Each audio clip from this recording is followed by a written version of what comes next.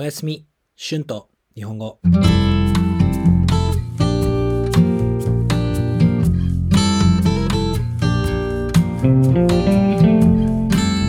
さんこんばんは。日本語教師の春です。皆さん、今日はどんな一日でしたか？皆さんの週末はどうでしたか？はい、最近もいつも通りですね。毎日楽しく過ごしています。このホステルに住んで2ヶ月ぐらいですね。はい。2ヶ月ぐらい住んでいますね。だから本当に家みたいに感じています。家の雰囲気、友達の雰囲気、全部が本当に素晴らしいですね。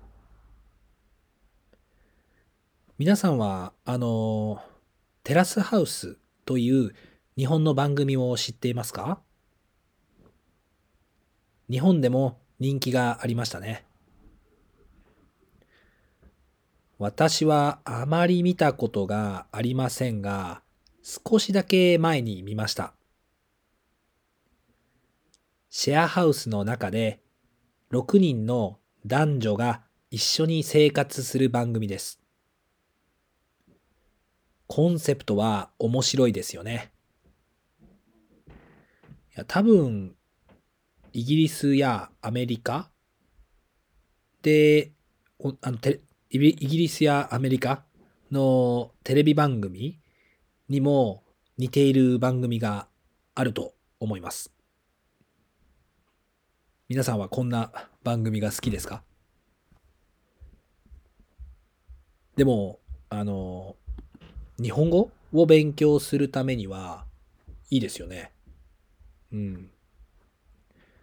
自然な日本語を勉強することができますよね。あと日本人についても知ることができて面白いと思います。でも今私が住んでいる家も少しテラスハウスみたいですね。もちろんテラスハウスの家みたいに綺麗じゃないです。あと6人だけじゃないですね。30人ぐらいの人と一緒に住んでいます。いや、でも面白いですね。この家はあまり友達と問題がないと思います。まあ、でもわかりませんね。私が知らないだけで何か問題があるかもしれません。もちろんホステルの中で恋愛もすると思います。毎日一緒に住むので本当に仲良くなって毎日いろいろなことを話します。将来の夢について話したり、一緒に毎晩遊んだりします。皆さんの国にはこんなテラスハウスみたいなシェアハウスがありますか？どうですか？こんな家に住んでみたいですか？もちろん部屋もシェアするので、プライベートの時間がたくさん欲しい人は少し大変かもしれませんね。でも毎日いろいろな刺激があって面白いですよ。こんな環境で住んだことがない人にはおすすめですね。一回住んでみると好きかどうかわかりますからね。ぜひ一回住んでみてください。はい、皆さん今日はシェアハウスについて話しました。どうでしたか？皆さんのシェアハウスの経験についてもよかったらコメントで教えてください。では皆さんまた次のエピソードで会いましょう。じゃあ、またね。バイバイ。Tonight's words and phrases. いつも通り same as usual.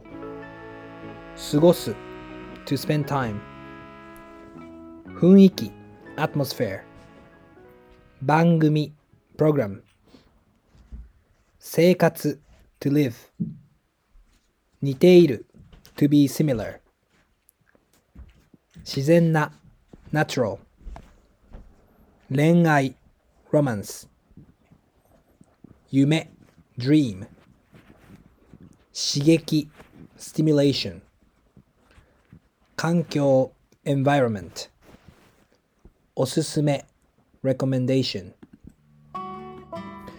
Thank you so much for listening.